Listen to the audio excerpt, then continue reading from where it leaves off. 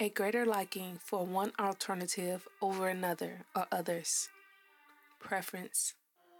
That's what Oxford says. We use preference in everyday life. Do you even realize that when you argue with someone over their preference, that you are trying to force your preference on them? Speaking in terms of relationships, it is possible to have a difference in opinion, different preferences to coexist. And then there are those things that should be deal breakers. You should not ignore, do not pass go just because you want to coexist with this individual. Sometimes you just have to part ways, and that's okay to be okay with. It does not matter if 8 out of 10 things match, if they are fulfilling the deal breakers on your list. Because when you suppress it, it will come out eventually. And when it starts to seep through whatever it is that you tried to contain it with, it's going to create a toxic environment.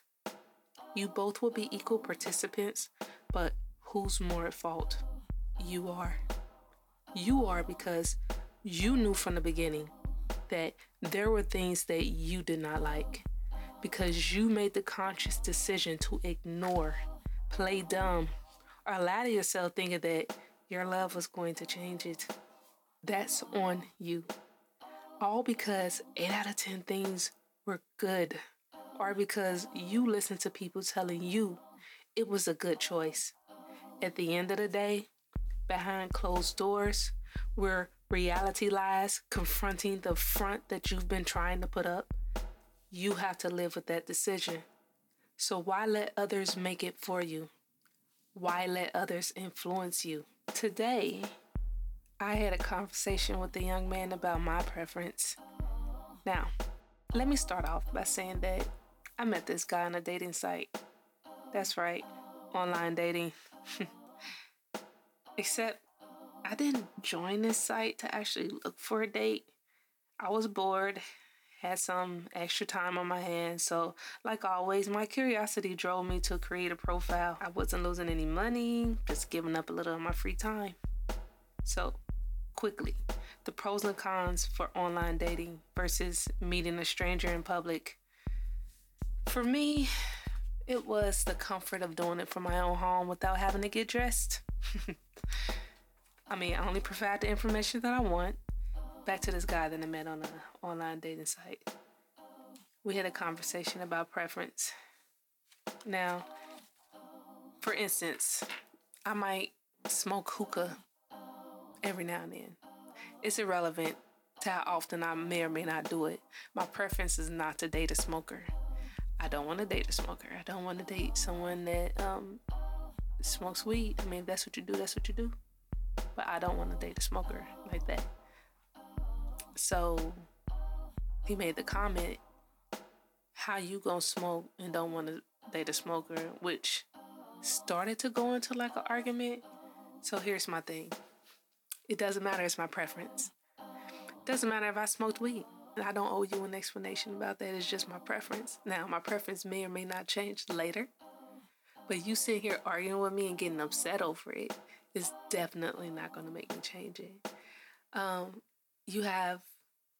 going to use a guy for an example. You have guys who prefer slim women, young women, women with, weighing with a certain body type.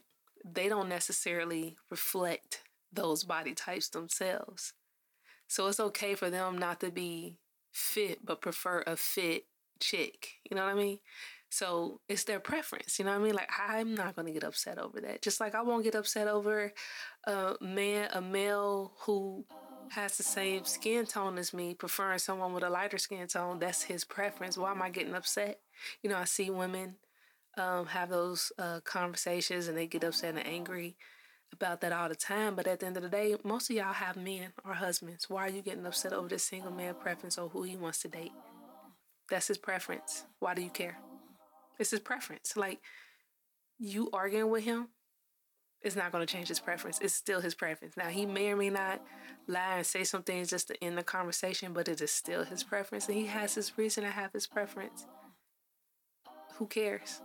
move on to something. It's a lot more things out here that we got conversations about, try to fix, try to resolve. There's someone's personal preference with some things, because like I said, everybody has their reason for whatever preference they have because of whatever experiences they've had or whatever they've been exposed to.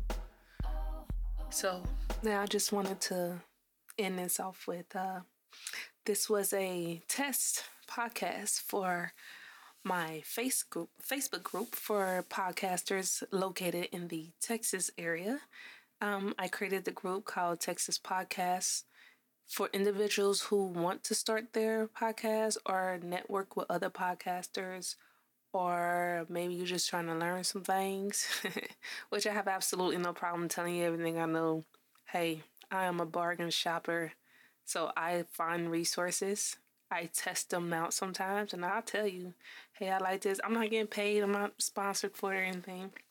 Just creating a group, you know. I foresee some things changing in everyone's future, and we're going to have to adapt to a lot of things.